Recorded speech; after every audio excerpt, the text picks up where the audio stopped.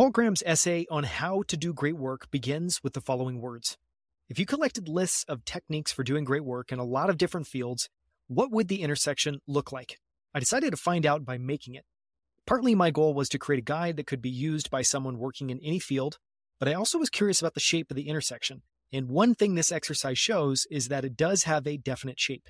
It's not just a point labeled hard work. The following recipe assumes you're very ambitious. As we're all both very ambitious and focused on doing great work, it felt appropriate to cover this essay as a sort of book in miniature. The essay itself comes in at a staggering 11,800 words, or nearly 30 pages when printed. As such, I think it's appropriate to think of this as more of a monograph than an essay. How to Do Great Work explores curiosity, the source of originality, the relationship between breaking rules and new ideas, and how being naive is a form of independent-mindedness, as well as why being self-indulgent helps you find overlooked problems, why big ideas are more often questions than answers, and why the best questions grow while you work to answer them. A few fascinating bits of background on this essay. I did a bit of research because I was curious. In all, it took Paul Graham about 7 months to write this. So he said somewhere between 6 and 7 months. In the show notes, I'm going to link to all the sources in case you're curious. This essay actually sprung out of a paragraph in another essay he was writing. It seemed such an important topic that he cut it out and made it its own separate essay. Reflecting on this last point, Paul shared, "It's strange to think that such a huge essay could grow out of one paragraph in another essay, but this has happened before.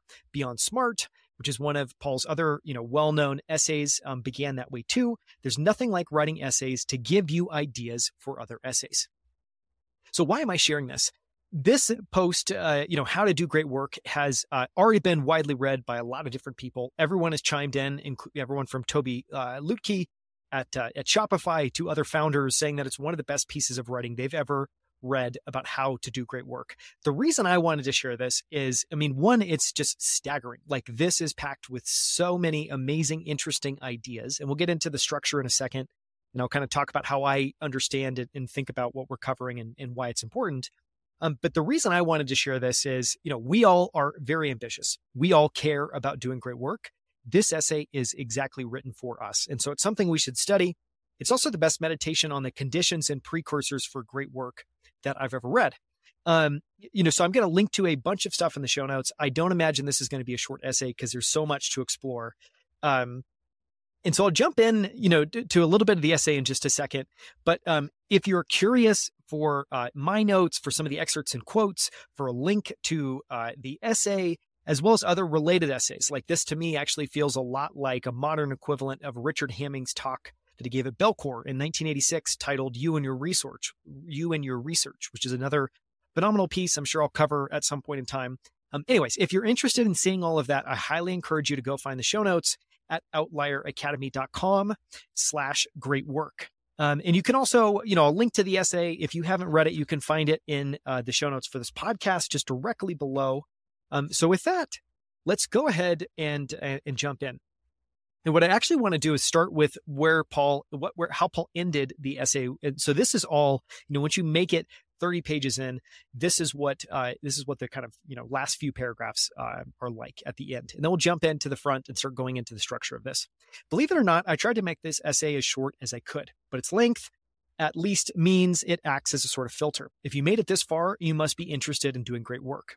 And if so, you're already further along than you might realize, because the set of people willing to want to is small.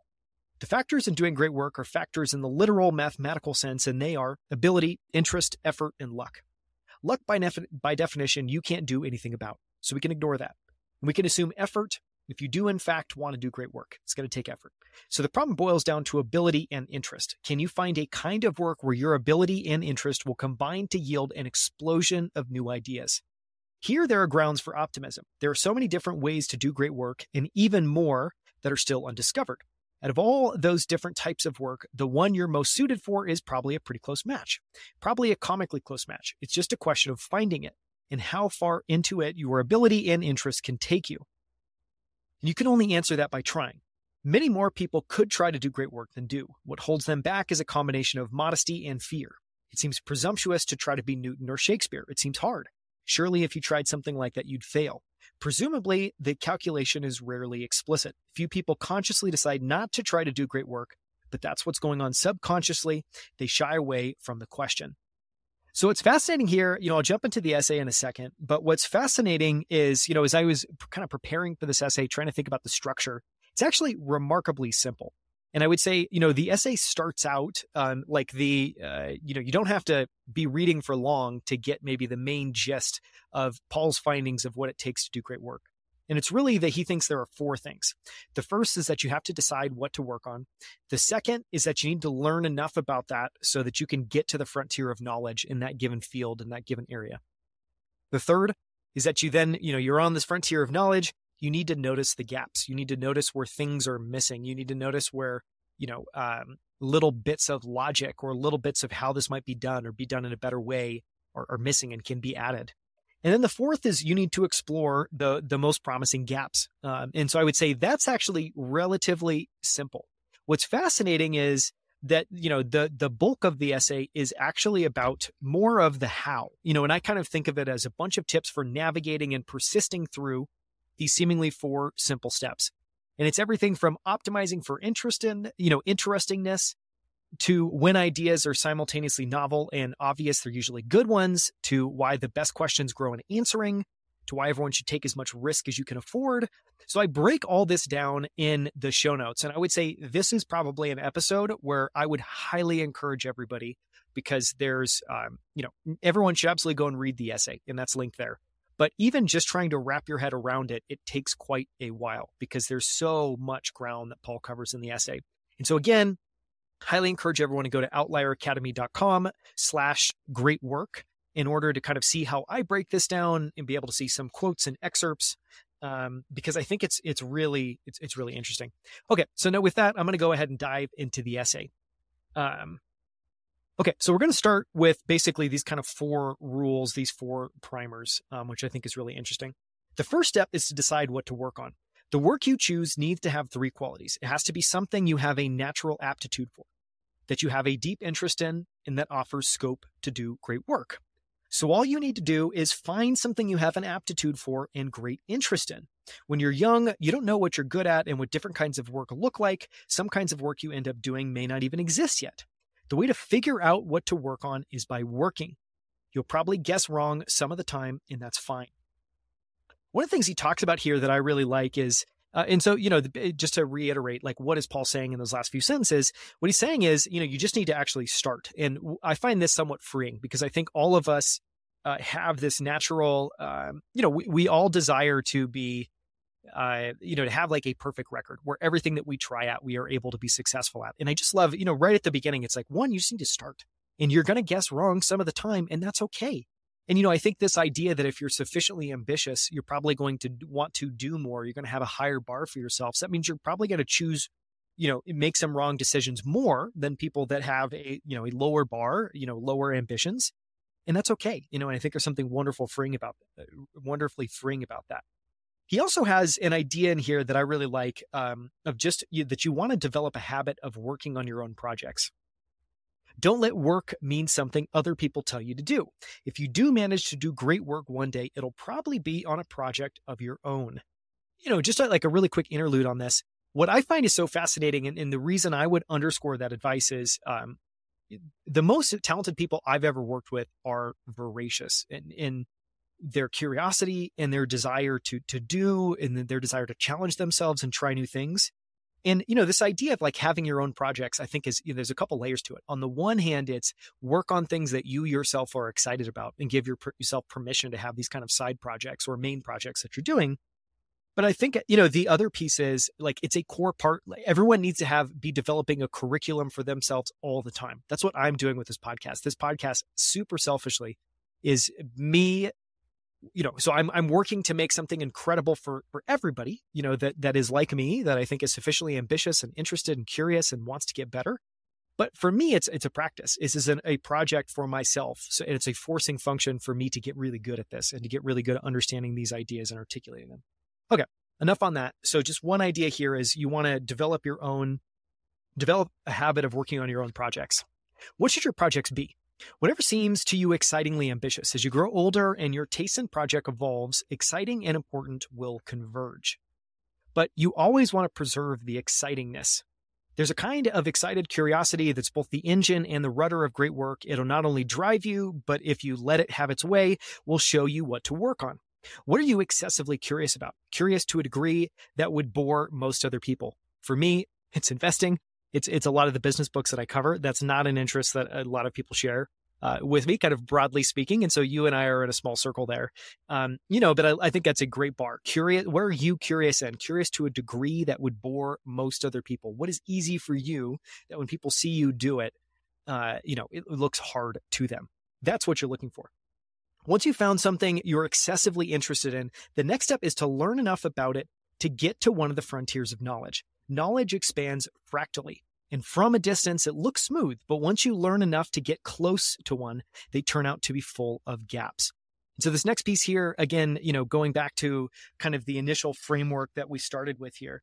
First, you want to decide what to work on, and you're going to do that by following your curiosity, following what you're most interested in. And then you're going to want to just get to work.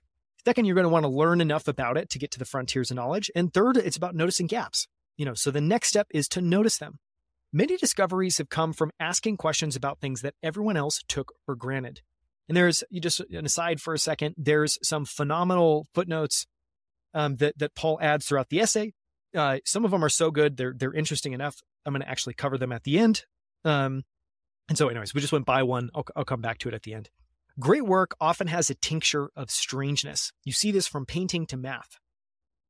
One idea here in terms of how you notice the gaps is to boldly chase outlier ideas, even if other people aren't interested in them. In fact, especially if they aren't. If you're excited about some possibility that everyone else ignores, and you have enough expertise to say precisely what they're overlooking, that's as good a bet as you'll find. I want to read that again because I think there's a lot of wisdom in the sense. If you're excited about some possibility that everyone else ignores, and you have enough expertise to say precisely what they're all overlooking, that's as good a bet as you'll find. And what I love there is it's kind of like this idea or this analogy that you want to be so good. If you're ever going to debate somebody, you want to be able to articulate their point of view so well that you can articulate it better than they would be able to themselves. That's how you actually understand the nuance of the subject, and that's how you actually have a solid handle on the idea. Well, here it feels very similar, and this is a very hard criteria. It's a very high bar. But if you're excited about something that everyone else ignores, and you can say precisely what they're all overlooking, that's as good a bet as any. So again, these 4 steps: choose a field, learn enough to get to the frontier, notice gaps, and explore promising ones. It may not be possible to prove that you have to work hard to do great things, but the empirical evidence is on the scale of the evidence of mortality, which I thought was hilarious. That's why it's essential to work on something you're deeply interested in. Interest will drive you to work harder than mere diligence ever will. And, we're going to come back to this. Unsurprisingly, one of the keys in this essay, this monograph that we're going to come back to at the end, it's actually echoed at the very end, is that all of this kind of, like great work, if this was a system of planets, great work revolves around curiosity, and it revolves around deep passion. And, what I love here is it's both the acknowledgement that actually that's something to be followed. You should listen to your intuition, and you should listen to just like whatever is easy for you that's not easy for others, whatever's fascinating for you that's not typically fascinating for others. Follow those things, because one, they're energizing. You're going to work harder. You're going to dive deeper.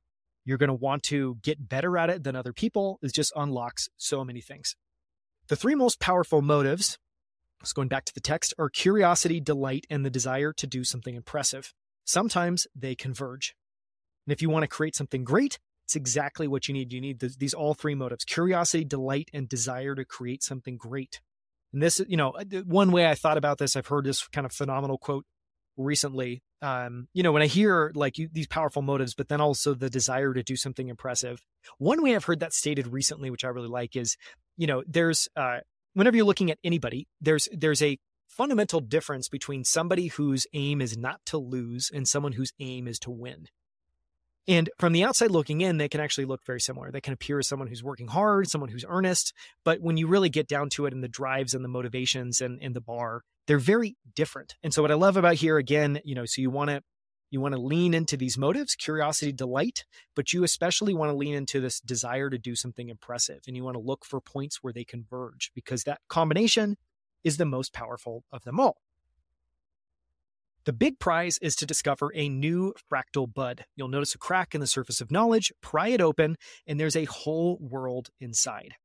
And so now, this is, as I kind of alluded to, what we've just covered is basically the bulk of the findings. Paul puts it at the very front of the essay. So again, you need to decide what to work on, learn enough about it to get to the frontier of knowledge. You need to notice the gaps in that knowledge. And then, we're going to explore some of the most promising gaps in that knowledge. The rest of the essay, and so this, printed out, I'm on page 3, and this is 3 of 30. So we're 10%, 10% of it is effectively framing up it. The rest of it, I think, are best thought of as a bunch of tips for navigating and persisting through these 4 simple steps. And so what's fascinating here is it's really not much more complicated than that. But what I love about this essay, and really where all of the meat is in the remaining, 27 pages, where it really is, again, about just tips for making this transition. And what's fascinating structurally, again, I encourage you to read the essay, but it's actually structured as like there are large gaps between these various ideas. And so you can see that these are disparate thoughts that all cohere together into a narrative. But it's also these kind of mini meditations on different ideas, which I really like.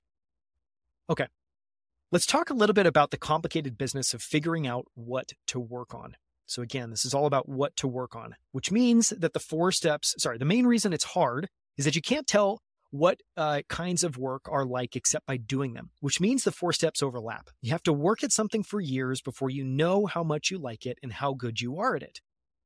The nature of ambition exacerbates the problem. Ambition comes in 2 forms. I thought this was so helpful. One that precedes interest in the subject and one that grows out of it. Most people who do great work have a mix. And the more you have of the former, the harder it will be to decide what to do. And then he talks about, that in the educational systems in most countries pretend that it's easy. They expect you to commit to a field long before you know what it's really like. And as a result, an ambitious person on an optimal trajectory will often read to the system as an instance of breakage. It'd be better if they at least admitted it, if they admitted that the system not only can't do much to help you figure out what to work on, but is designed on the assumption that you'll somehow magically guess as a teenager. Man, is that true? They don't tell you, but I will. When it comes to figuring out what to work on, you're on your own. And then he talks a little bit about this, this kind of concept of luck, and really gets to the meat of the point, which is that you want to optimize for interestingness.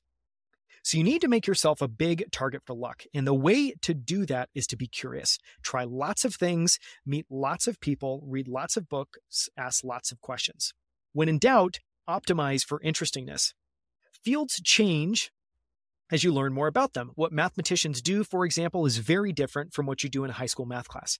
So you need to give different types of work a chance to show what they're like. But a field should become increasingly interesting as you learn more about it. Again, this is a great heuristic.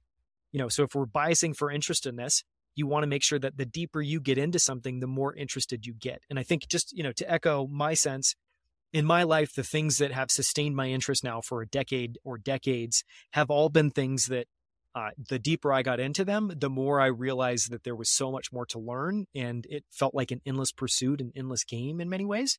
But it's also something that, I think you get excited. It's as if you're progressing at a sport and you continually get more and more excited about your ability to get better and better and better and better. So I would say, be aware of that sense, really lean into it. If it doesn't, so if you're not getting more exciting, if you're not getting increasingly interested and energized, then it's probably not for you. If you're making something for people, make sure it's something they actually want. The best way to do this is to make something you yourself want. Write the story you want to read, build the tool you want to use. Since your friends probably have similar interests, this will also get you your initial audience. This should follow from the excitingness rule. Obviously, the most exciting story to write will be the one you want to read. The reason I mention this case explicitly is that so many people get it wrong. Instead of making what they want, they try to make what some imaginary, more sophisticated audience wants. And once you go down that route, you're lost. And just really quickly, I know many people that listen are founders. I think every founder will resonate with this concept, but there is absolutely there is deep, profound wisdom in following your own curiosity and in making something that you yourself would love. And if you can't do that, then you need to have an extremely grounded sense of what you're making and who you're making it for. And so I think, this idea of instead of making what they want, they try to make some imaginary, more sophisticated audience wants. The reason that that's always a path, you're lost and that's a path of failure is that it's never grounded. It typically is like this amorphous entity, and you haven't done enough to actually understand deeply what other people want. And so again, if this was an order of hierarchy, it's like first create for yourself.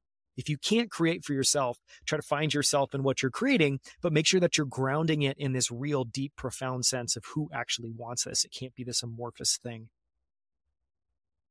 There are lots of forces that will lead you astray when you're trying to figure out what to work on: pretentiousness, fashion, fear, money, politics, and other people's wishes, imminent frauds. But if you stick to what you find genuinely interesting, you'll be proof against them all. If you're interested, you're not astray. And this, there's a book that I read a while ago. I've read multiple times now. That is again, it's another set of ideas that rolls around in my head often. And it's by Steven Pressfield, and it's The War of Art. And he, in The War of Art, introduces this concept of resistance, meaning that, his whole idea, and this is really deeply rooted in his own work. Steven Pressfield has been prolific at writing a number of exceptional books, including, so he started out more on the kind of fiction side, writing more narrative, and then he moved over to writing self-help, and he's now kind of done, not self-help, but I guess, books about his craft. And so he talks about the act of creation. He has books on writing. He has books on, one of my favorites is, I think it's Put Your Ass Where Your Heart Wants to Be, which is basically just, if you really want to do something, you need to put in the work.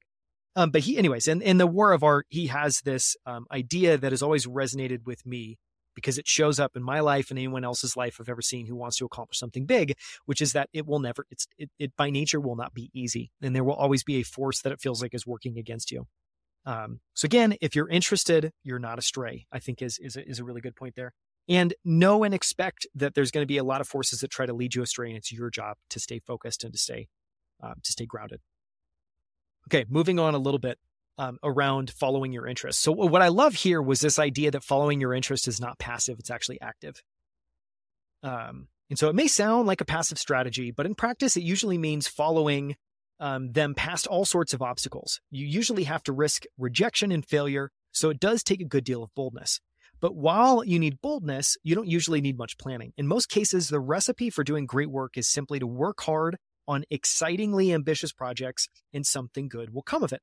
Instead of making a plan and then executing it, you just try to preserve certain invariants.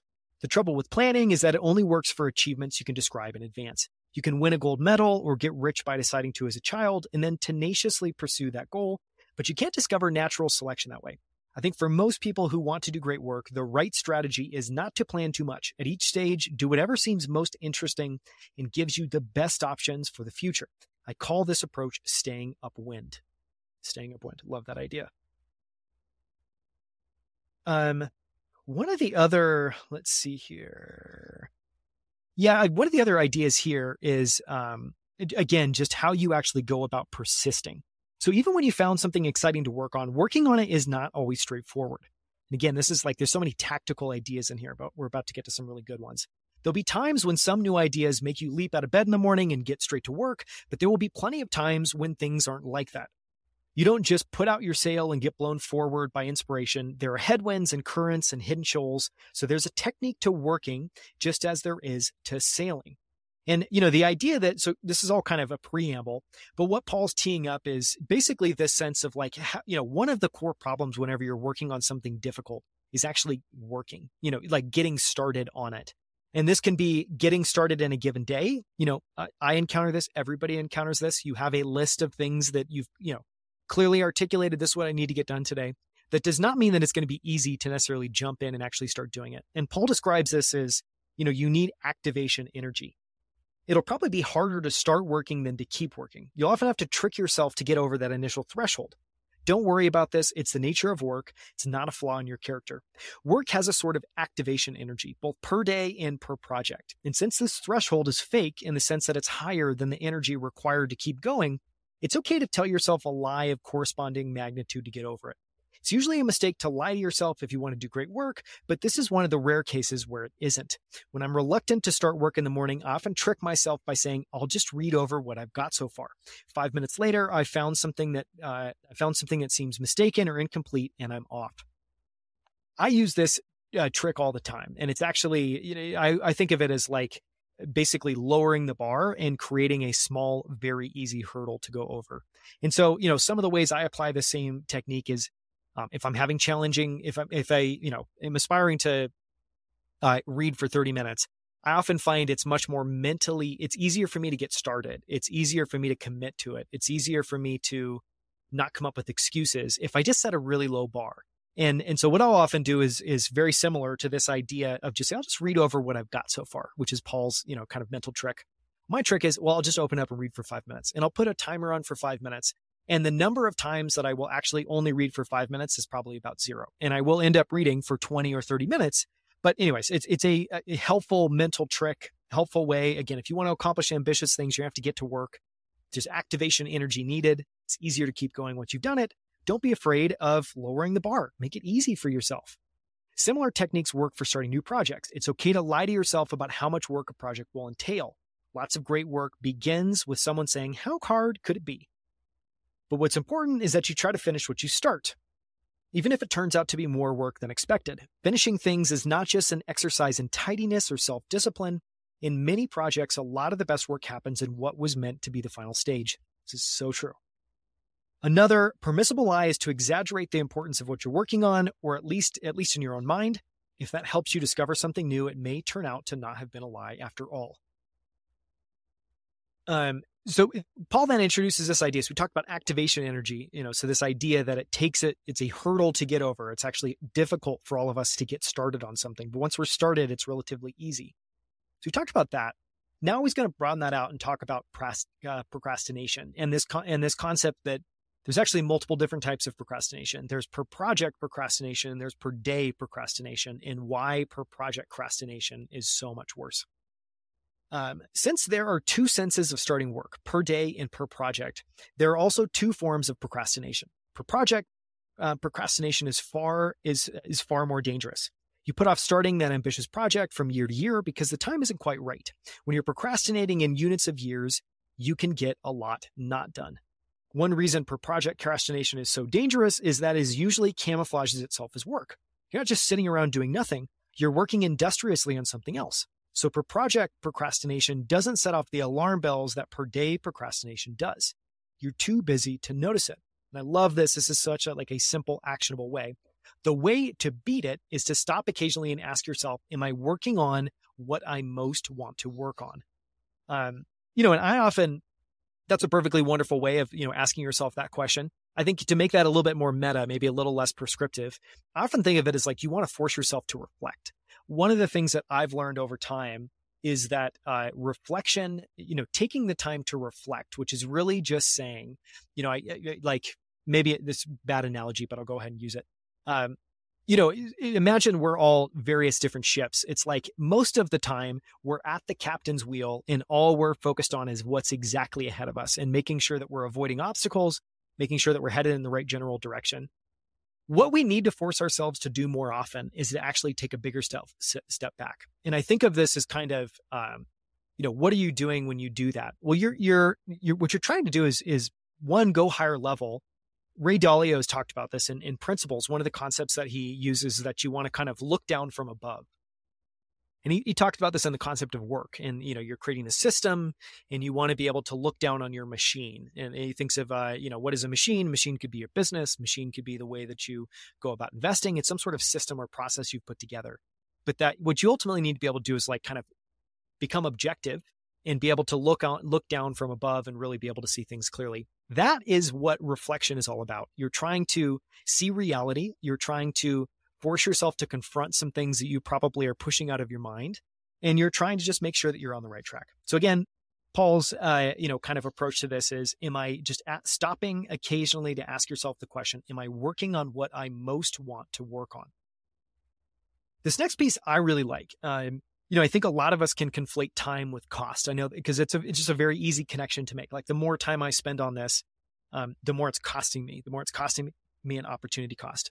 What I love about this is just this idea that like great work takes an unreasonable amount of time. It compounds, which requires consistency, and just this sense like exponential growth always starts out flat. And so the way Paul says this is great work usually entails spending what would seem to most people an unreasonable amount of time on a problem. You can't think of this time as a cost or it'll seem too high. You have to find the work sufficiently engaging. Again, this goes back to the idea you have to work on stuff that is naturally energizing, where you're naturally just very curious. You have to find the work sufficiently engaging as it's happening.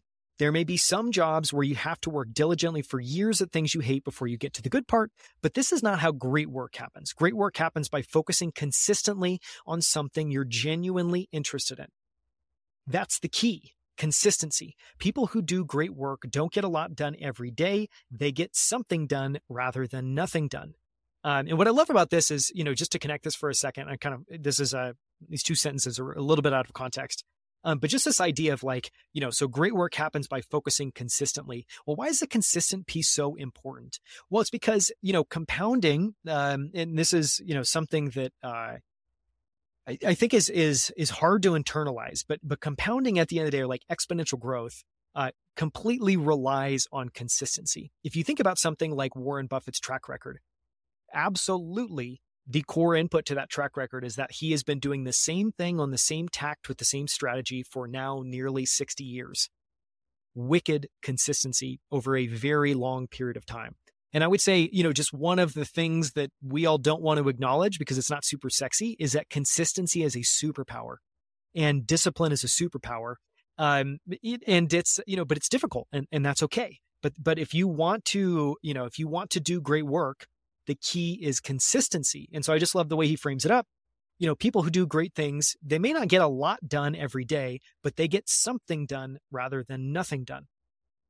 And then he talks a little bit about so consistency, we're doing that for exponential growth. Well, exponential growth is a little bit different.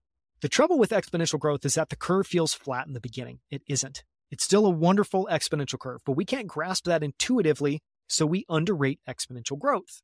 This is best, if you're curious for a visual for this, look up exponential growth, just type into Google exponential growth chart.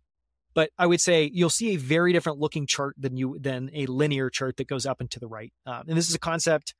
I just recorded a book summary for Turning the Flywheel. It's from Jim Collins. This concept shows up there as well too.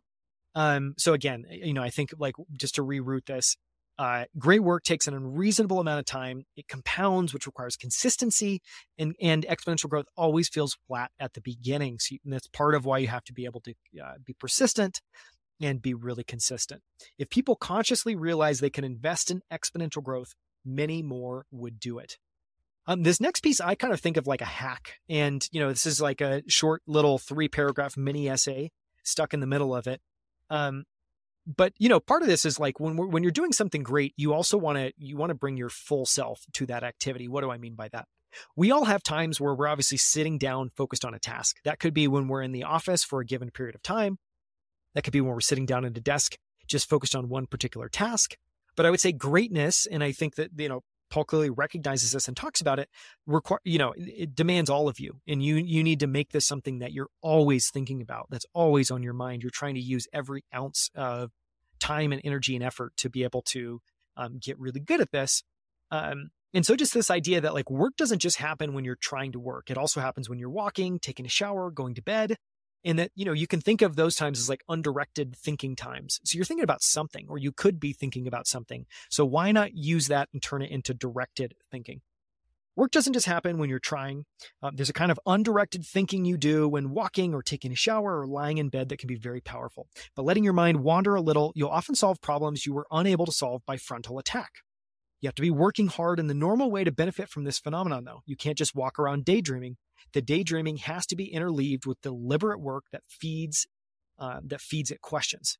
Everyone knows to avoid distractions at work, but it's also important to avoid them in the other half of the cycle. When you let your mind wander, it wanders to whatever you care about most at that moment. So avoid the kind of distraction that pushes your work out of the top spot, or you'll waste this valuable type of thinking on a distraction instead. And then he says, exception, don't avoid love, which is, probably good for us all to remember. He then goes on to talk about just that, you want to cultivate your taste. And so, okay, we said, work doesn't just happen when you're trying to work. You take your undirected thinking time. You want to make that work. You also want to cultivate taste. Consciously cultivate your taste in the work done in your field. Until you know which is the best and what makes it so, you don't know what you're aiming for. And that is what you're aiming for, because if you don't try to be the best, you won't even be good. This observation has been made by so many people in so many different fields that it might be worth thinking about why it's true. It could be because ambition is a phenomenon where almost all the air is in one direction, where almost all the shells that miss the target miss by falling short. Or it could be because ambition to be the best is qualitatively different thing from ambition to be good. Again, I just talked about, is your aim to win or is your aim not to lose? Is your ambition to be the best? And that's a very different thing from just the ambition to be good. Or maybe being good is simply too vague a standard. Probably all three are true. One way to aim high is to make something that people will care about in 100 years. And I think this is like a really useful principle of, okay, if we're trying to do great work, if we're trying to work on problems that are unbounded, that just have a scope that allows for greatness, then what's maybe a bar we can apply to that? What's one way to be able to gut check that? And I just love this idea because I think it strips whatever your particular goal is of all the bullshit, and it focuses you on what's actually important is, focus ridiculously maniacally on just making something people will care about in 100 years. That is a very high bar. That is a bar I think that will encourage you to think in a way that is much more durable, and in a way that's much more true to who you are. And that's true to really trying to create something that's rooted outside of the noise of what's happening today and is rooted in stuff that's timeless. Just a phenomenal bar.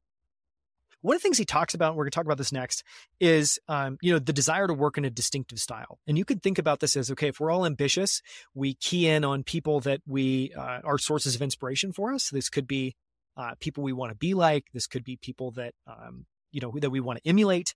And I think what's wonderful here, and this comes up a little bit more of just like intellectual honesty and leaning into what's true for you and not trying to copycat or be something that you're not, is just to not, you want to just show up and be yourself. And I think about this, my kind of notes in the sidebar was being the best equals you're going to be, you're going to have a distinctive way of working. And so if your goal is to have a distinctive way of working, don't pursue that, just pursue being the best. And if you pursue being the best, that's going to require you to be yourself. That's going to require you to, just set an extraordinarily high bar. And that's going to automatically translate to a distinctive way of working, but it's going to be true to you. So it's not going to be from emulating other people. Paul says this. Paul says it this way. Don't try to work in a distinctive style. Just try to do the best job you can. You won't be able to help doing it in a distinctive way. Style is doing things in a distinctive way without trying. Trying to is affectation.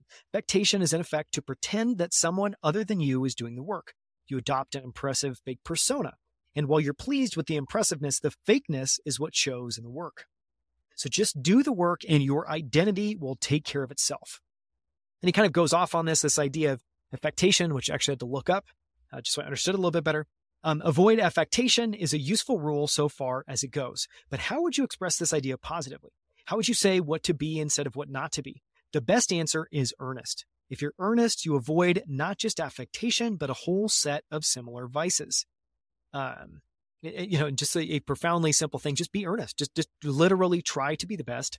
Set ambitious goals for yourself, like trying to make something that will be relevant, and durable and useful 100 years from now as it is useful today. And if you do those things and you approach them just from who you are, then earnestness is exactly what you should do. The core of being earnest is being intellectually honest. We're taught as children to be honest as an unselfish virtue, as a kind of sacrifice, but in fact, it's a source of power too. To see new ideas, you need an exceptionally sharp eye for the truth. You're trying to see more truth than others have seen so far. Another subtle A component of earnestness is informality. Informality is much more important than its grammatical negative name implies. It's not merely the absence of something, it means focusing on what matters instead of what doesn't. What formality and affectation have in common is that as well as doing the work, you're trying to seem a certain way as you're doing it. But any energy that goes into how you seem comes out of being good. Another way of thinking about that's like you're focusing on the veneer. My background's in design. I've spent a lot of time helping companies, achieve their goals of showing up in the world a given way. And, I see a lot of corollaries between this. One of a typical conversation with the CEO. So I work with a lot of early stage companies. And every company that I work with has very high ambitions when it comes to their brand, their standards for design, how they want to show up in the world.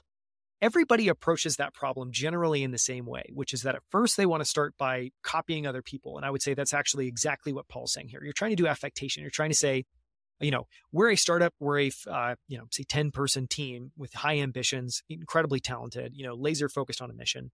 But, what we really want to do is just borrow Apple's design aesthetic or pull from these 5 companies or these 3 companies or these 2 companies.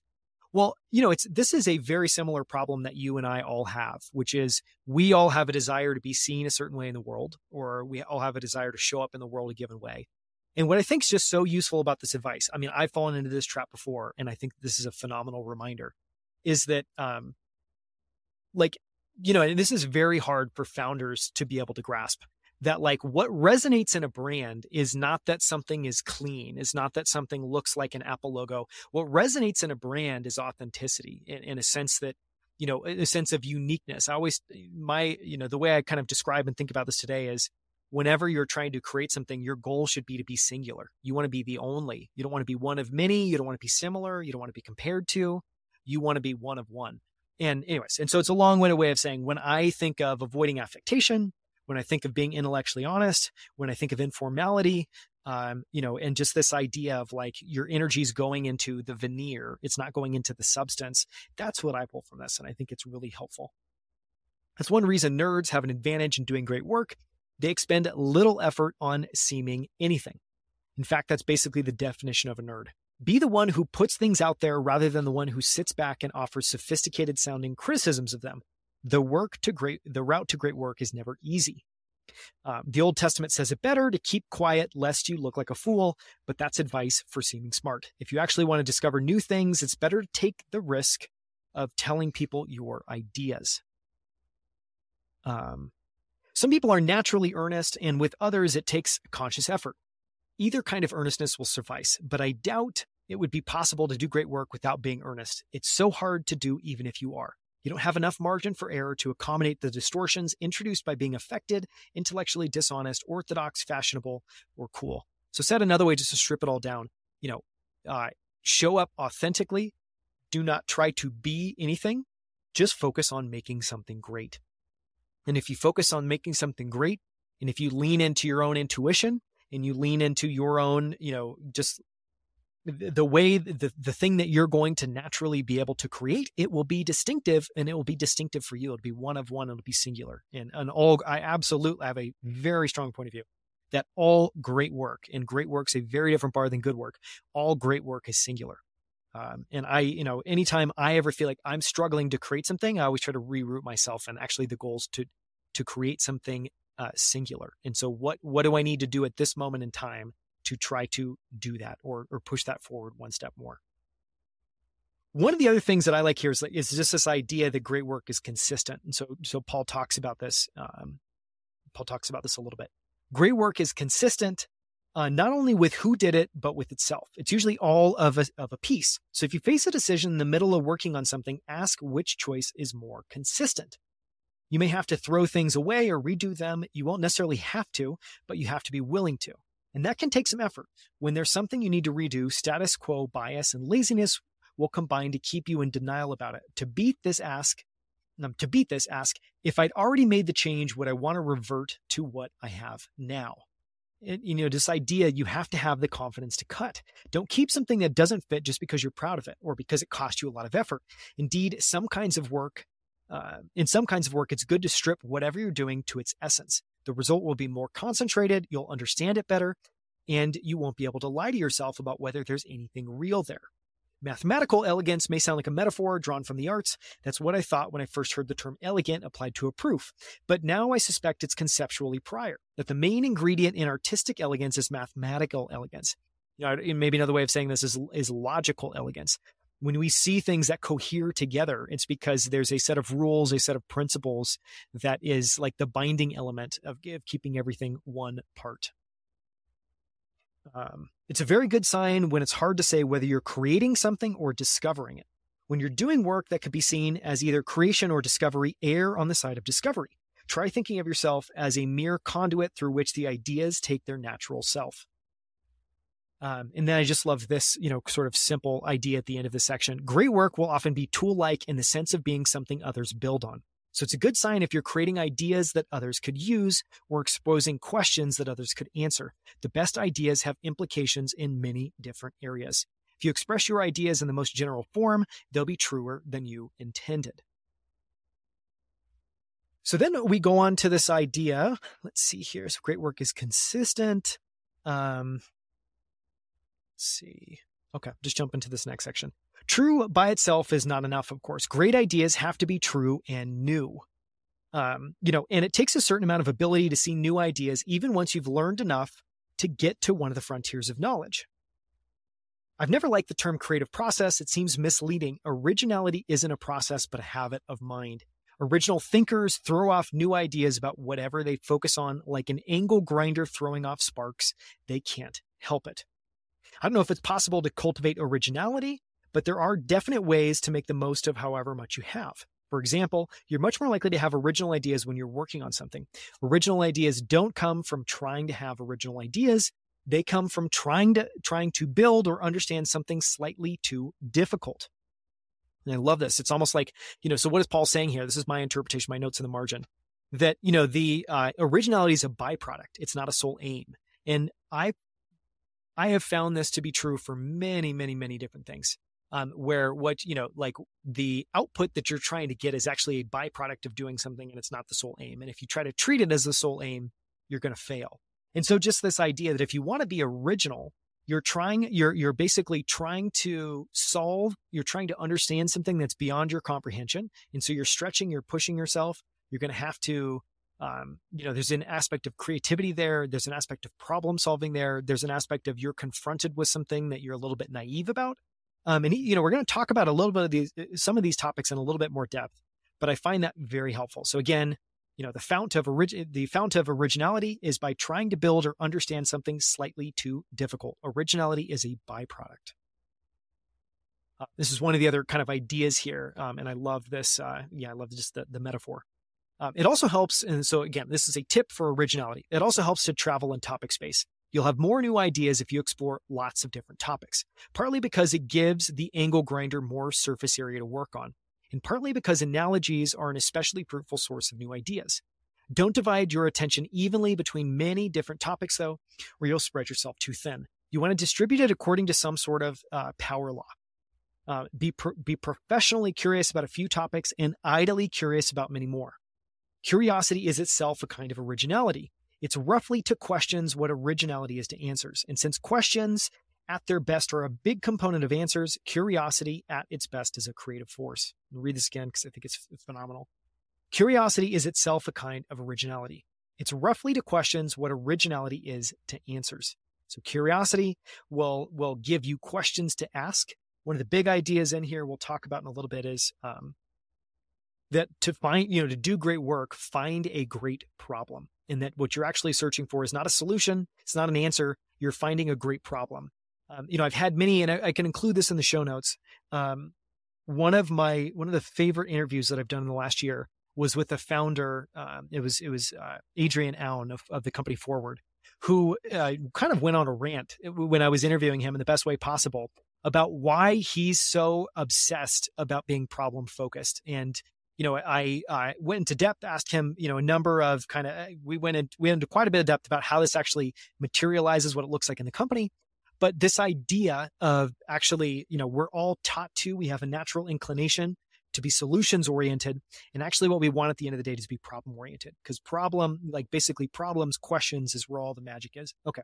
So curiosity is itself a kind of answers. Curiosity will give you great questions. And originality is really, originality is a component of a great answer. And so you need a great question first. That's the precursor. And if you're pursuing that question the right way, if you're trying to build or understand something slightly too difficult, if you're being earnest, if you're leaning into big problems, if you're being okay, being naive, if you're showing up as yourself, you're going to get originality out the other side of that equation. I really like this test for, how do you know when how do you spot great ideas? Well, it's typically when they're both true and new. And true by itself is not enough. And just that great work is both novel and original.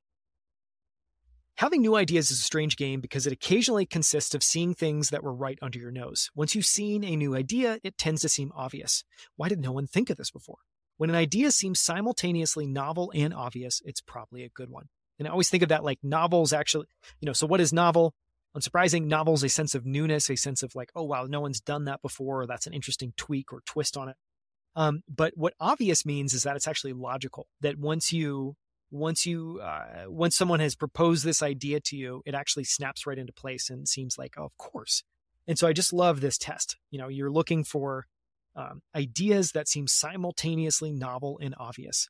We see the world through models that both help and constrain us. When you fix a broken model, new ideas become obvious. But noticing and fixing a broken model is hard. That's how new ideas can be both obvious and yet hard to discover. They're easy to see after you do something hard. One way to discover broken models, so again, this is like a source of original and interesting ideas here. One way to discover broken models is to be stricter than other people. Broken models of the world leave a trail of clues where they bash against reality. Most people don't want to see these clues. It would be an understatement to say that they're attached to their current model. It's what they think in. So they'll tend to ignore the trail of clues left by its breakage, however conspicuous it may seem in retrospect. To find new ideas, you have to seize on signs of breakage instead of looking away. That's what Einstein did. He was able to see the wild implications of Maxwell's equations, not so much because he was looking for new ideas as because he was stricter. The idea I wrote myself in the margin is be stricter. Being stricter, seeing reality more clearly helps you see and discover new ideas and models. And, my interpretation here when I hear models is, oftentimes in fields, a huge unlock will be proposing a new way that something actually works, a new model of how how an input and an output happen, a new model of how, cause and effect, a new model of how something works. I think maybe one of the easiest fields to see this in is physics, something like string theory. String theory is a entirely new model by which we would see the world.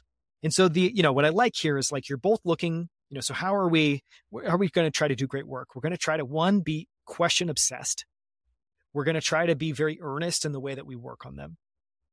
We're going to be okay breaking the rules. We're going to talk about that in a second, just this need to break the rules and why that's a component of, we think of that as novelness and just really contributing a new note. To contribute a new note, you have to question things and take a different tact, and that often requires violating narratives and commonly accepted rules. But just this other idea that you want to be stricter. You also want to be very, you want to look at the world rigorously. And I think of that as you want to look at the world as really as possible. You want to actually see what's happening as opposed to what sorts of easy, simple, nice, comfortable narratives are kind of sitting on top. The other thing you need is a willingness to break rules. Few understand the degree of rule breaking required because new ideas seem much more conservative once they succeed. They seem perfectly reasonable once you're using the new model of the world brought with them. Indeed, if you think about it, a good new idea has to seem bad to most people. It has to be a narrative violation, or someone would have already explored it. So what you're looking for is ideas that seem crazy, but the right kind of crazy. How do you recognize these? You can't with certainty. Often ideas can seem often ideas that seem bad are bad, but ideas that are the right kind of crazy tend to be exciting. They're rich in implications, whereas ideas that are merely bad tend to be depressing.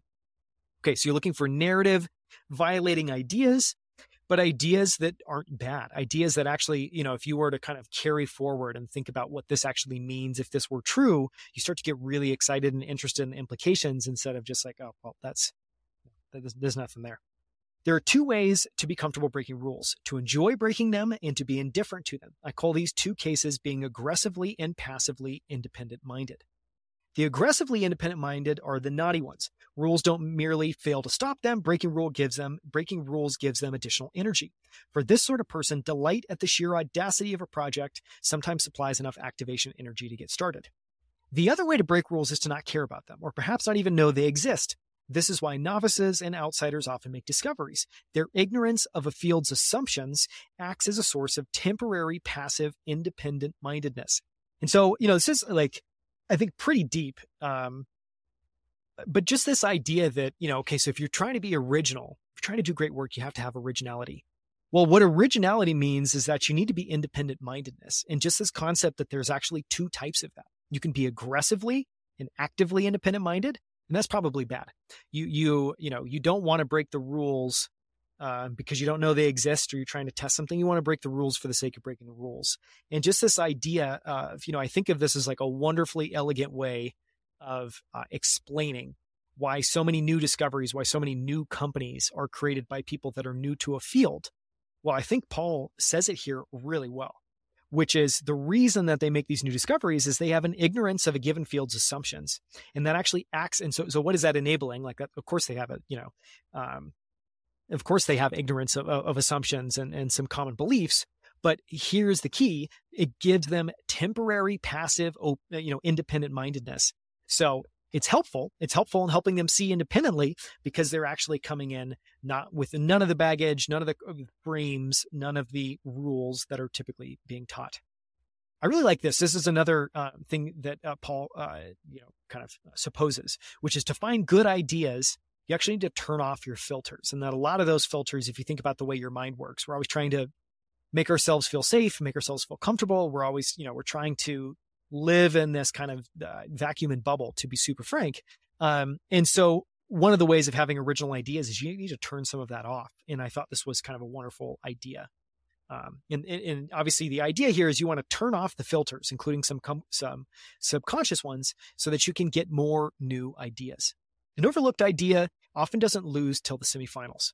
You do see it subconsciously, but then another part of your subconscious shoots it down because it's too weird, too risky, too much work, too controversial. This suggests an exciting possibility. If you could turn off such filters, you could see more new ideas. One way to do that is to ask what would be, this is phenomenal. It's just phenomenal framing. One way to do that is to ask what would be good ideas for someone else to explore. So simply by making it not about you, make it about the subjective, make-believe other person. And what ideas should they go and explore? Then your subconscious won't shoot them down to protect you. You won't be worried about fear of failure. You'll just be anchored on what is interesting, what is something that is sufficiently interesting that it should be explored. And that's where you're anchoring, which I think is really helpful. You could also discover overlooked ideas by working in the other direction, by starting from what's obscuring them. Every cherished but mistaken principle is surrounded by a dead zone of valuable ideas that are unexplored because they contradict it. Religions are collections of cherished but mistaken principles. So anything that can be described either literally or metaphorically as a religion will have valuable, unexplored ideas in its shadow. Copernicus and Darwin both made discoveries of this type. What are people in your field religious about in the sense of being too attached to some principle that might not be as self-evident as they think? What becomes possible if you discard it? Let's see here. Yeah, one of the other ideas here, which I love, is being problem-oriented. And we'll talk a little bit more about that. People show much more originality in solving problems than in deciding what problems to solve. It's super interesting insight. Even the smartest can be surprisingly conservative when deciding what to work on. People who'd never dream of being fashionable in any other way get sucked into working on fashionable problems. One reason people are more conservative when choosing problems and solutions is that problems are bigger bets. I think this is a massive insight. A problem could occupy you for years, while exploring a given solution might only take days. But even so, I think most people are too conservative. They're not merely responding to risk, but to fashion as well. Unfashionable problems are undervalued. I've often, I think about this all the time. As a world, I think this actually goes back to this idea of avoiding affectation and being earnest. Again, like, what's the underlying principle there? Well, it's just this idea that, we all have a base desire to be fashionable. We want to be seen in a given way. We want to be, looked at positively. It's very difficult for us to kind of force ourselves out of that. And I actually think of it as like, one of the greatest accomplishments that all of us can unlock is this ability to like live in discomfort, this ability to live comfortably in fear of failure, this ability to just show up as yourself and not really care about it, because I think it's actually very difficult. And so, how does that translate here? Well, most people are going to look at, for kind of fashionable ideas. One way of saying this would be ideas that they're confident, could be achieved in, say, a shorter time frame. Something that feels like the right problem to work on now, as opposed to a problem that I'm not even sure if I can crack it. And if I were, it's going to take me 10 years. That is an unfashionable problem. And just this idea that, if you're looking for value, part of that is you're looking for things that are undervalued, and that unfashionable problems are undervalued. I think this is articulated in another way. I often think of as just like unsexy problems. It's the same, maybe similar, slightly different wording, but you want to find the unsexy problems that other people are avoiding, that other people aren't looking at, because you'll have less competition. Of course, that's what you want to do. Great work often takes something that already exists and shows its latent potential. So if you're interested in a field that others think is tapped out, don't let their skepticism deter you. People are often wrong about this. Working on an unfashionable problem can be very pleasing. There's no hype or hurry. Opportunists and critics are occupied elsewhere. The existing work often has an old school solidity, and there's a satisfying sense of economy in cultivating ideas that would otherwise be wasted. But the most common type of overlooked problem is not explicitly unfashionable in the sense of being out of fashion. It just doesn't seem to matter as much as it actually does. How do you find these? By being self-indulgent, by letting your curiosity have its way, and tuning out, at least temporarily, the little voice in your head that says you should only be working on quote unquote important problems. This is such a key insight. And again, goes why, if we're trying to do great work, curiosity is at the center, because curiosity is, maybe another way of saying it's a very pure force. It is analytical. It is rigorous. It is energized. And so you always want to be, you don't want to follow your curiosity and let that help you find problems. Because, you don't want to, just don't look at other signals and don't look to other people. You do need to work on important problems, but almost everyone is too conservative about what counts as one. Oof, it's like a challenge for you and I. Is what you're working on too conservative? Are you focused on a solution as opposed to a question? And how could you raise the bar on your ambition? And I think a big piece that I love about this essay is it is challenging. Like many ideas in here are uncomfortable, because if they're true and you believe in them, then you should be setting a higher bar for yourself. And I think this is a great way of saying that. So try asking yourself, if you're going to take a break from quote unquote serious work to work on something just because it would be really interesting, what would you do? The answer is probably more important than it seems. Originality in choosing problems seems to matter even more than originality in solving them. Love this. Originality in choosing problems seems to matter even more than originality in solving them. So what might seem to be merely the initial step, deciding what to work on, is in a sense the key to the whole game. Few grasp this, and we're going to move on to a slightly different idea here. Few grasp this. One of the biggest misconceptions about new ideas is about the ratio of question to answer in their composition. People think big ideas are answers, but often the real insight was in the question. This is one of my favorite parts of this essay.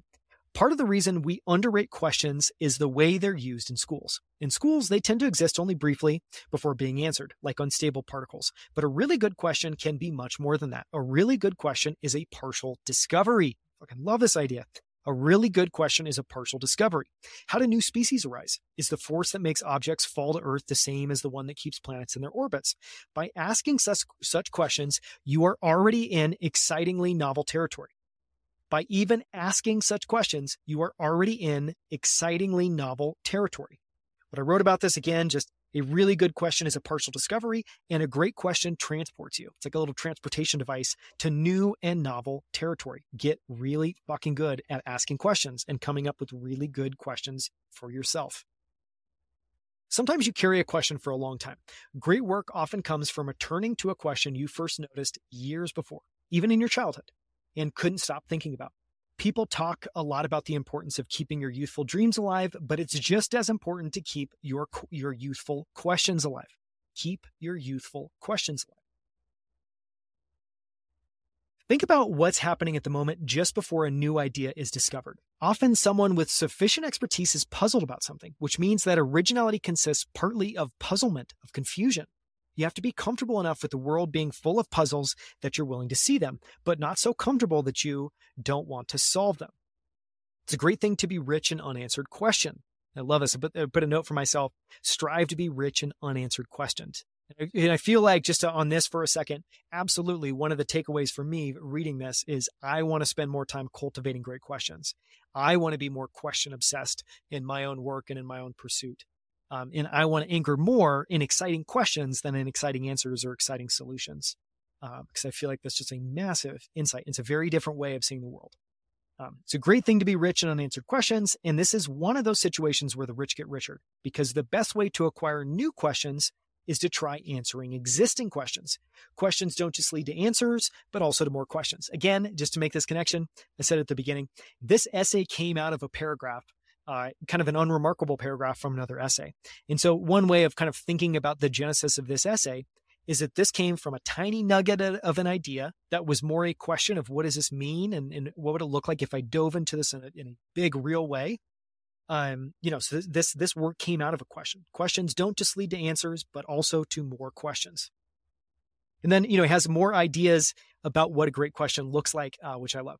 The best questions grow in the answering. You notice a thread protruding from the current paradigm, and you try pulling on it. And it just gets longer and longer. So don't require a question to be obviously big. So don't require a question to be obviously big before you try answering it. You can actually start with a really small question, and it may be that just continuing to pull on that string, you get to bigger and bigger and bigger questions. It's like a Russian doll of questions. You can rarely predict that. It's hard enough even to notice the thread, let alone to predict how much will unravel if you pull on it. The better to be promiscuously curious, to pull a little bit on a lot of threads and see what happens. Big things start small. The initial versions of big things were often just experiments or side projects or talks, which then grew into something bigger. So start lots of small things. And again, then leading off this idea, one way of interpreting that. And so just this last, my note for this last paragraph was just a note on questions.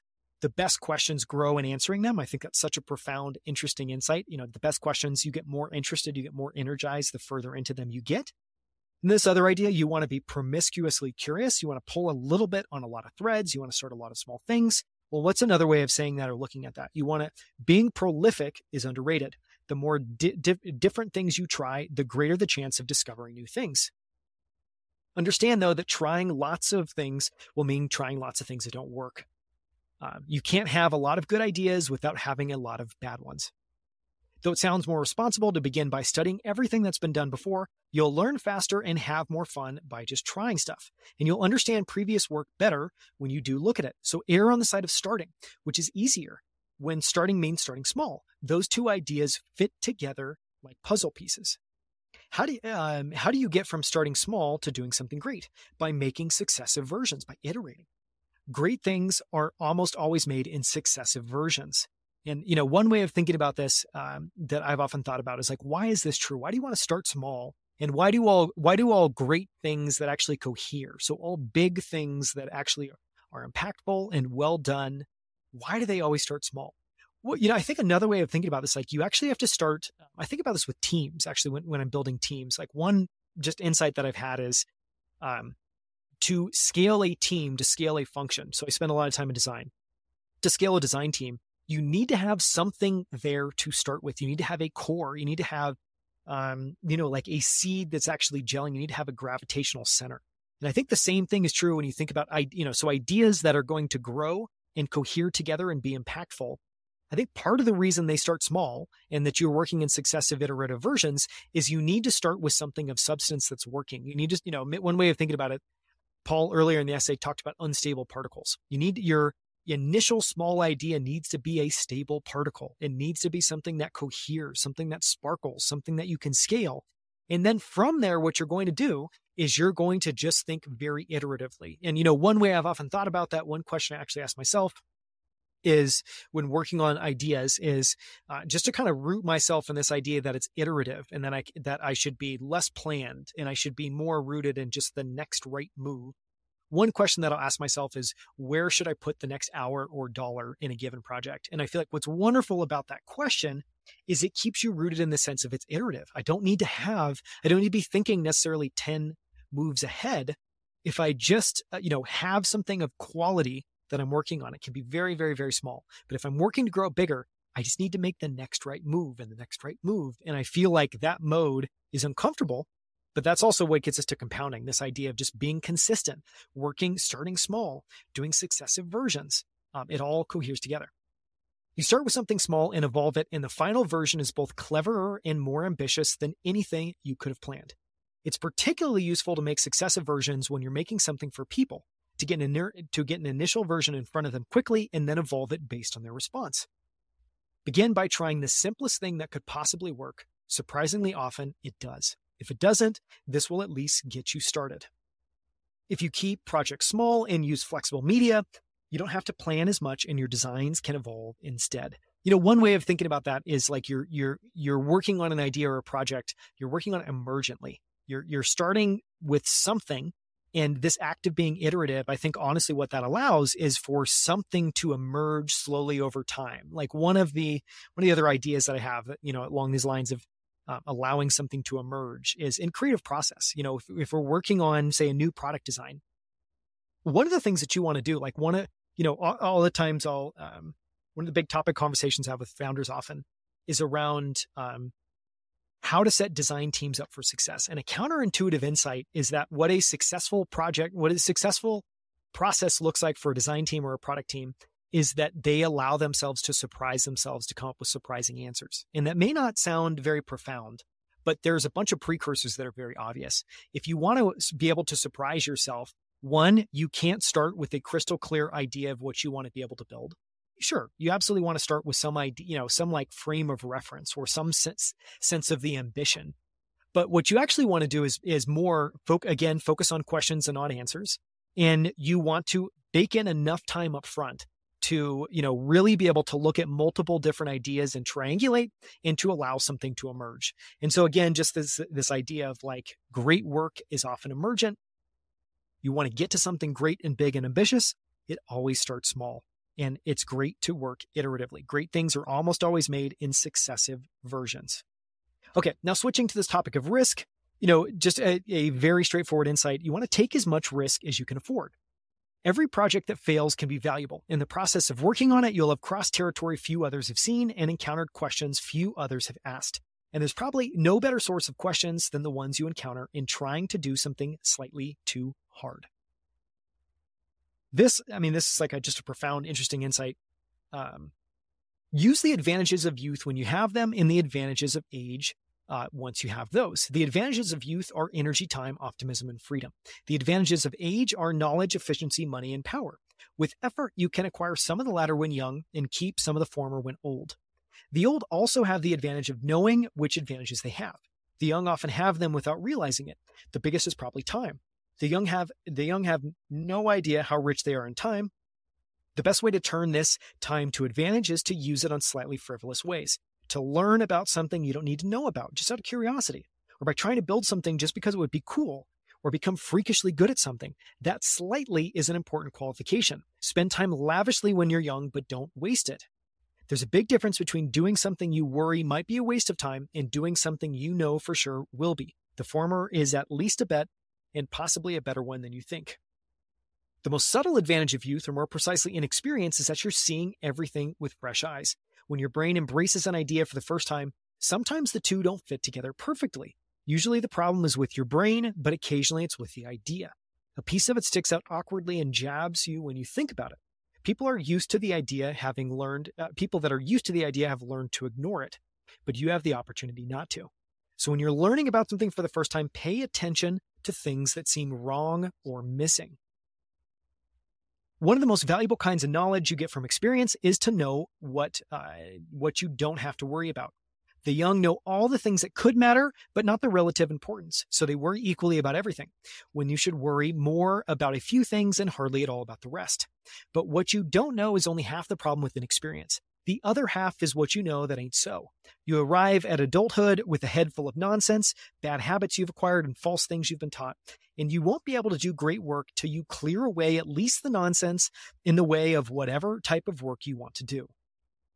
For example, schools induce passivity. Since you were a small child, there was an authority at the front of the class telling you what to do, telling you what you had to learn, and then measuring whether you did it. But neither classes nor tests are intrinsic to learning. They're just artifacts of the way schools are usually designed. The sooner you overcome the passivity, the better. The best teachers don't want to be bosses. They'd prefer it if you pushed ahead, using them as a source of advice rather than being pulled by them through the material. Schools also give you a misleading impression of what work is like. The way to beat the system is to focus on problems and solutions that others have overlooked, not to skimp on the work itself. This I really like. So we can talk a little bit about originality, but also about good and bad ways to copy. And I think there's actually some profound ideas in here. People new to a field will often copy existing work. There's nothing inherently bad about that. There's no better way to learn how something works than by trying to reproduce it. Nor does copying necessarily make your work unoriginal. Love this next sentence. I'm going to say it twice. Originality is the presence of new ideas, not the absence of old ones. Originality is the presence of new ideas, not the absence of old ones. But there's a good way to copy and a bad way. If you're going to copy something, do it openly instead of furtively, or worse still, unconsciously. This is what's meant by the famously misattributed phrase, great artists steal. The really dangerous kind of copying, the kind that gives copying a bad name, is the kind that's done without realizing it, because you're nothing more than a train running on tracks laid down by someone else. But at the other extreme, copying can be a sign of superiority rather than subordination. In many fields, it's almost inevitable that your early work will be in some sense based on other people's. Projects rarely arise in a vacuum. Once you're established, you can react to your own. But while the former gets called derivative, the latter doesn't. Structurally, the two cases are more similar than they seem. So again, just like this idea of, and this is just so true in life, like whenever you're learning something new, I think copying is actually wonderful, and what do I mean by that? And why is it a positive thing? Well, I think part of copying is trying to figure out your tone and your voice and your take. And again, I have a profound belief, Paul echoes it in here, that, what's the best way to learn about something? I think of it as like, you need to come into reality. You need to come into contact with it, because the only way you get to ground truth is by actually trying and doing. You have to get out of hypothesis and theses and what do I think could happen? And you just need to jump in and start doing it. And I would say, one of the ideas in this essay is like, just start. Find something, be okay making some mistakes, be okay taking some risks, be okay and intellectually honest with yourself about what's working and what's not, but try something.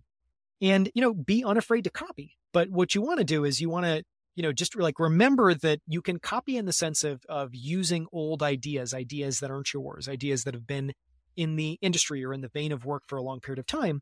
But ultimately, great work has originality. It has some novelty to it. And so, originality is a presence of new ideas. And so ideally, don't copy outright, don't copy wholesale, but copy and then modify, and I would say one of the best ways I would say to copy well is to copy from many different places and be a master at conglomerating those things together. Because often new ideas are the amalgamation of a bunch of surprising other ideas that no one's tried fitting together. Some of the features of things you admire are flaws they succeeded despite of. Indeed, the features that are easiest to imitate are most likely to be the flaws. This is particularly true for behavior. Some talented people are jerks, and this sometimes makes it seem to the experience that being a jerk is part of being talented. It isn't. Being talented is merely how they got that way. One of the most powerful kinds of copying is copying something from one field into another. History is full of chance discoveries of this type, that it's probably worth giving chance a hand by deliberately learning about other kinds of work. You can take ideas from quite distant fields if you let them be metaphors. Metaphors like this wonderful abstraction layer. I can take an idea from one field. I can try to abstract it slightly by turning it into a metaphor, and I can take that almost like a piece of a game or a Lego block and go and apply it somewhere else. Negative examples can be as inspiring as positive ones. In fact, you can sometimes learn more from things done badly than from things done well. Sometimes it only becomes clear what's needed when it's missing. If a lot, and this, then a very different tangent. So that was the end of that idea of just, kind of copying, what that means, good ways to copy, bad ways to copy. And that oftentimes when you try to copy outright, you're actually copying the flaws. You're copying. One way I've thought about it is you're copying the output and not the input that got that output. Yeah, I won't share a reference there. There's plenty that come to mind, but I feel like that, captures the idea well. Okay, so this is very different. This is almost like a call to action, of a way. If you want to do great work, we're now going to talk about, the people aspect of that.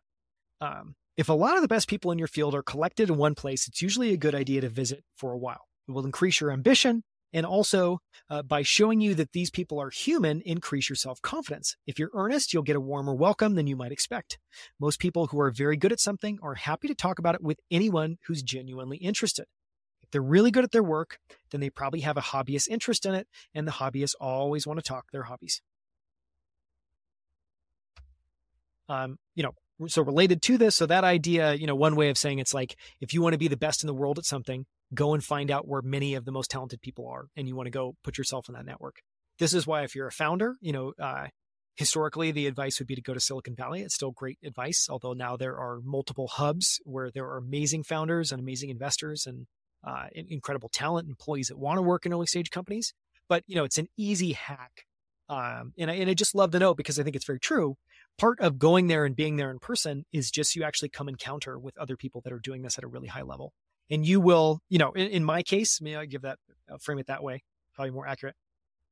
In my case, I've had the chance to work with exceptionally talented people. Keith Rabois at Square, who's now gone on to Open Door, Founders Fund, Jack Dorsey, profoundly talented executives that have gone on to do some really amazing things.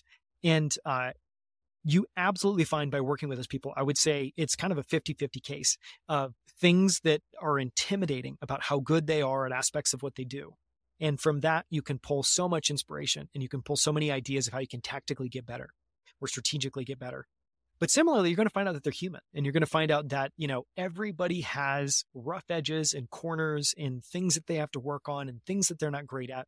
And part of becoming successful is learning how to work around those things.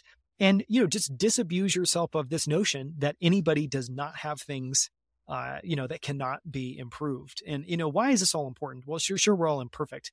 But I think, Paul captures the right idea that a big part of just doing great work is having the confidence that you can. And part of that confidence, I would say, is, knowing people that have done great work and knowing that they're humans, knowing that, they're not all that different. Okay. Similar but different idea, so you obviously want to seek out the best colleagues. There are a lot of projects that can't be done alone. And even if you're working on one that can be, it's good to have other people encourage you and to bounce ideas off of. Absolutely. Colleagues don't just affect your work, though. They also affect you. So work with people you want to become like, because you will.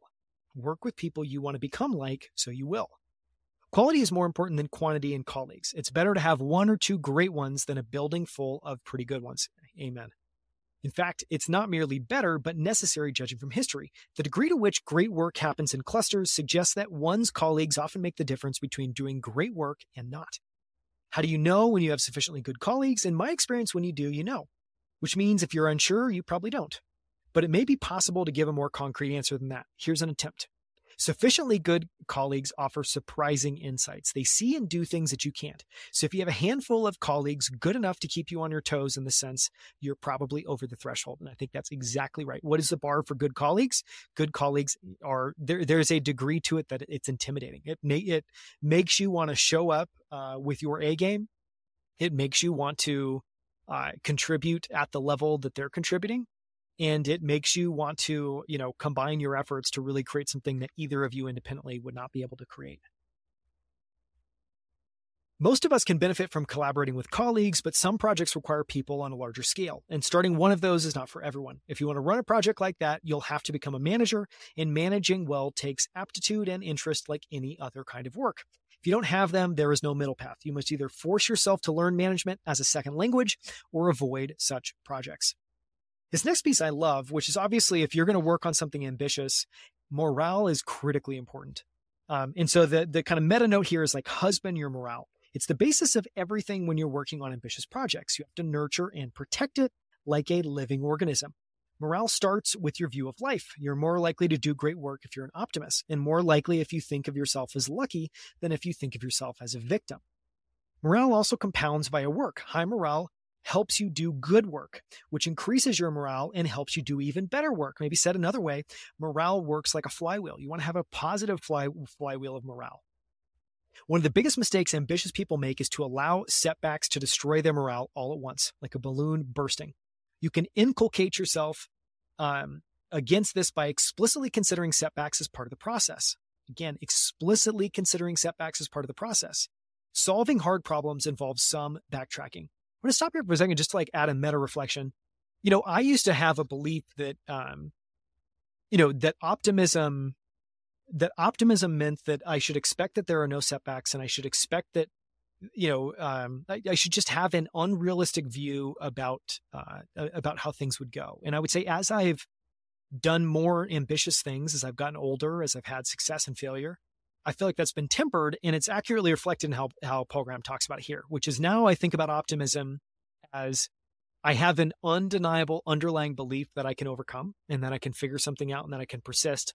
But I have I know that it won't be easy. I know that there'll be setbacks. I know there'll be surprises. I know that there'll be periods where I feel wrong and stuck and like I can't make progress. And I would say that version of optimism that's tempered with reality is so much more helpful than a version of optimism that is tempered in just an unrealistic view of the world. And so I love here, it's like, you want to be optimistic, you want to work with ambitious people, but you also want to, understand that there's going to be setbacks. You want to see that as part of the process. Why? Because then you're not going to be surprised if, so much of reality and our emotional reality is based off our expectations. I just think that's profound.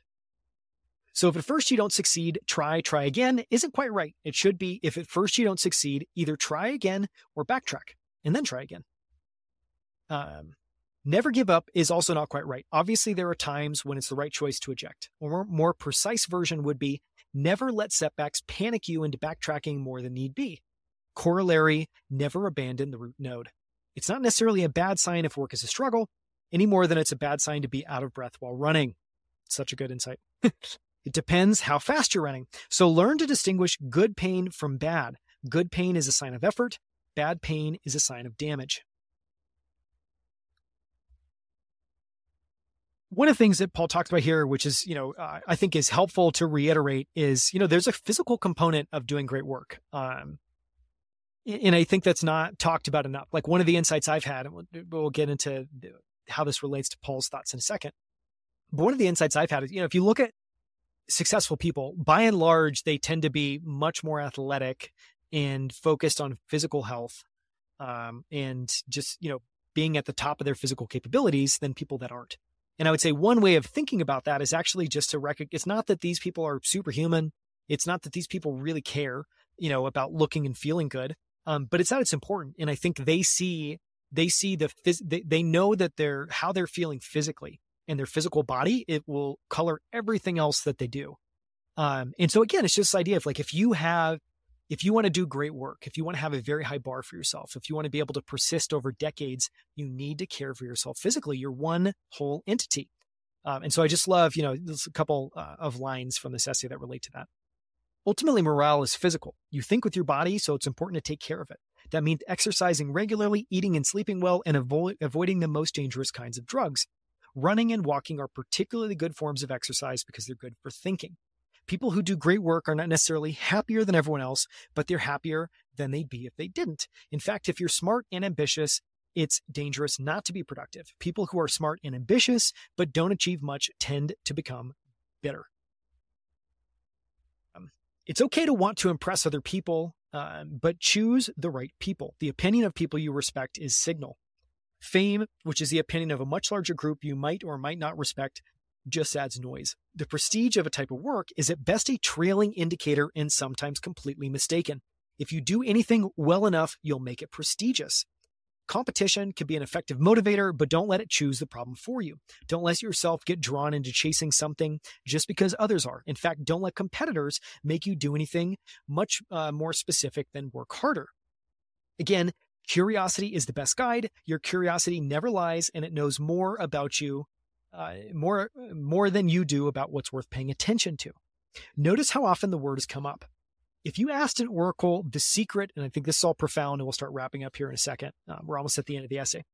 And so this, is the conclusion of just rerouting it in curiosity. If you asked an oracle the secret to doing great work and the oracle replied with a single word, my bet would be on curiosity. It doesn't translate directly to advice. It's not enough just to be curious. You can't command curiosity anyway, but you can nurture it and you can let it drive you. Curiosity is the key to all 4 steps in doing great work. It'll choose the field for you, get you to the frontier, cause you to notice gaps in it, and drive you to explore them. The whole process is a kind of curiosity. So again, I'll just read the last bit of this because I think it's too good not to read again. And so this is how Paul closes the essay. I'm then going to end with a couple footnotes because those are really great, but we're nearly there. Okay, so here's the closing. Believe it or not, and you know now, we've been talking about this. We've been going through this essay for 90 minutes. So there's, and hopefully I have done a good job of exposing the wealth of insights that I found inside this. Because my whole job, my whole goal with these is to not only use this as a way for me to really meditate on this, be able to articulate these thoughts, but I want to be an amazing conduit for compressing and distilling these for other people. Believe it or not, I tried to make this essay as short as I could, but its length at least means it acts as a filter. If you made it this far, you must be interested in doing great work. And if so, you're already further along than you might realize because the set of people willing to want to is small. The factors in doing great work are factors in the literal mathematical sense, and they are ability, interest, effort, and luck. Luck, by definition, you can't do anything about, so we can ignore that. And we can assume effort if you do, in fact, want to do great work. So the problem boils down to ability and interest. Can you find a kind of work where your ability and interest will combine to yield an explosion of new ideas? Here, there are grounds for optimism. There are so many different ways to do great work, and even more that are still undiscovered. Out of all of those different types of work, the one you're most suited for is probably a pretty close match, probably a comically close match. It's just a question of finding it and how far into your ability and interest can take you. And you can only answer that by trying. Many more people could try to do great work than do. What holds them back is a combination of modesty and fear. It seems presumptuous to try to be Newton or Shakespeare. It also seems hard. Surely, if you tried something like that, you'd fail. Presumably, the calculation is rarely explicit. Few people can consciously decide not to try to do great work, but that's what's going on subconsciously. They shy away from the question. So I'm going to pull a sneaky trick on you. Do you want to do great work or not? Now you have to decide consciously. Sorry about that. I wouldn't have done it to a general audience, but we already know you're interested. Don't worry about being presumptuous. You don't have to tell anyone. And if it's too hard and you fail, so what? Lots of people have worse problems than that. In fact, you'll be lucky if it's the worst problem you have. Yes, you'll have to work hard, but again, lots of people have to work hard. And if you're working on something you find very interesting, which you necessarily will if you're on the right path, the work will probably feel less burdensome than a lot of your peers. The discoveries are out there waiting to be made. Why not by you? So that was, I'll end in a second by just tossing in a couple of the footnotes that I really enjoyed. But that was How to Do Great Work. It's an incredible essay, 11,800 words. Took me 90 minutes to go through and talk through. And you can find more about it. You can see all of my notes, excerpts, quotes, some amazing stuff at outlieracademy.com/greatwork. And I'm going to end with just a couple of footnotes. And so one of the things I really like, I rarely do this. I always notice when people will add basically notes or footnotes to a document. And as I was reading this, I started noting like, wow, there's actually kind of a lot. I think in total there's 20, something like that, 29 footnotes. And some of them are just great. So I thought I couldn't conclude without including some of those. So I'm just going to talk through them really quickly.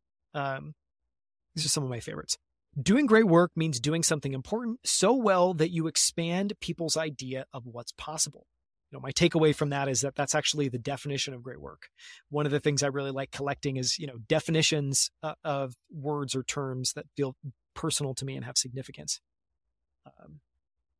Just try to do something amazing and leave it to future generations to say if you exceeded. I think it's a great way of kind of taking the pressure off of yourself. Again, aim to create something that's relevant 100 years from now. Just aim to create something amazing and don't worry about judgment. Don't worry about judgment now. I thought this insight was interesting. A lot of stand-up comedy is based on noticing anomalies in everyday life. Did you ever notice? New ideas come from discovering this about non-trivial things. It's about noticing anomalies. Finding something to work on is not simply a matter of finding a match between the current version of you and a list of known problems. You'll often have to co-evolve with the problem. This was an interesting way of thinking about how you might pursue a problem, how you might spar with the problem through time. You'll often have to co-evolve with the problem. Just as we overestimate what we can do in a day and underestimate what we can do for over several years, we overestimate the damage done by procrastinating for a day and underestimate the damage done by procrastinating for several years. If you set your life up right, it will deliver the focus relax cycle automatically. The perfect setup is an office you work in and that you walk to and from. So obviously, one of the things we talked about a lot here is just doing great work is all encompassing. It requires all of you. And just this idea that, of course, a piece of that, because doing great work is going to mean you're going to have to pursue a big problem that allows for greatness over a long period of time. You're going to need to move between focus and relaxation. And just this idea that, keep that front of mind. Think about how you can set that up in your life so you can enable yourself to be able to really persist over the longest period of time possible. That's how compounding works. Consistency over long periods of time. Don't try to be anything except the best. I think that's a great, ridiculously simple takeaway to take away from this. Just focus on being the best. Be earnest. It'd be a good exercise to try writing down a list of questions you wondered about in your youth. Again, this idea of keeping your youthful questions alive. You might find you're now in a position to do something about them. I haven't done this exercise. I don't know if I'd have anything particularly insightful, but someone listening might. And so I encourage you all to think about that. Are there questions from your youth you might want to rethink about now? You talk about this idea, I think it's just helpful to keep in mind. If you want to have good ideas, you must have many ideas. Another way of saying that is if you want to have good ideas, you must have bad ideas. Bad ideas are a precursor to good ideas. It's absolutely essential. Bad works, is a precursor to great work. A shitty draft of an essay is a precursor to a great draft of an essay. Start small, work on something that's stable, that has substance, work iteratively. One way to tell whether you're wasting time is to ask if you're producing or consuming. This was a really interesting question. Writing computer games is less likely to be a waste of time than playing them. And playing games where you create something is less likely to be a waste of time than playing games where you don't. So one way to tell if you're wasting time is to ask whether you're producing or consuming. Okay, I will leave it there. Again, I highly encourage you to read How to Do Great Work in full. You can find a link to that essay in the show notes below this podcast, this video on YouTube. You can find my notes as well as my favorite excerpts and quotes from this essay at outlieracademy.com/greatwork. You can also subscribe to the podcast there. You can find all of our previous episodes. We've got 160 plus now. And then finally, to get my top 10 highlights from this essay. So everything that I go through and share here, I ultimately distill down. It's a great forcing function for me into my top 10 highlights. It's a great way for me to say, just, in this case, I read 11,800 words. What are the 10 highlights that I want to save that for me, I will think of as if I reread those, that's kind of getting the essence, the distillation of this idea. I do this for everything and I share this. And so if you're interested in getting this, I do it for every book, letter, speech that I share. Sign up for my email list at newsletter.outlieracademy.com. That's newsletter.outlieracademy.com. Thank you so much. And again, this was a summary, really more of like a deep dive dissection of How to Do Great Work by Paul Graham.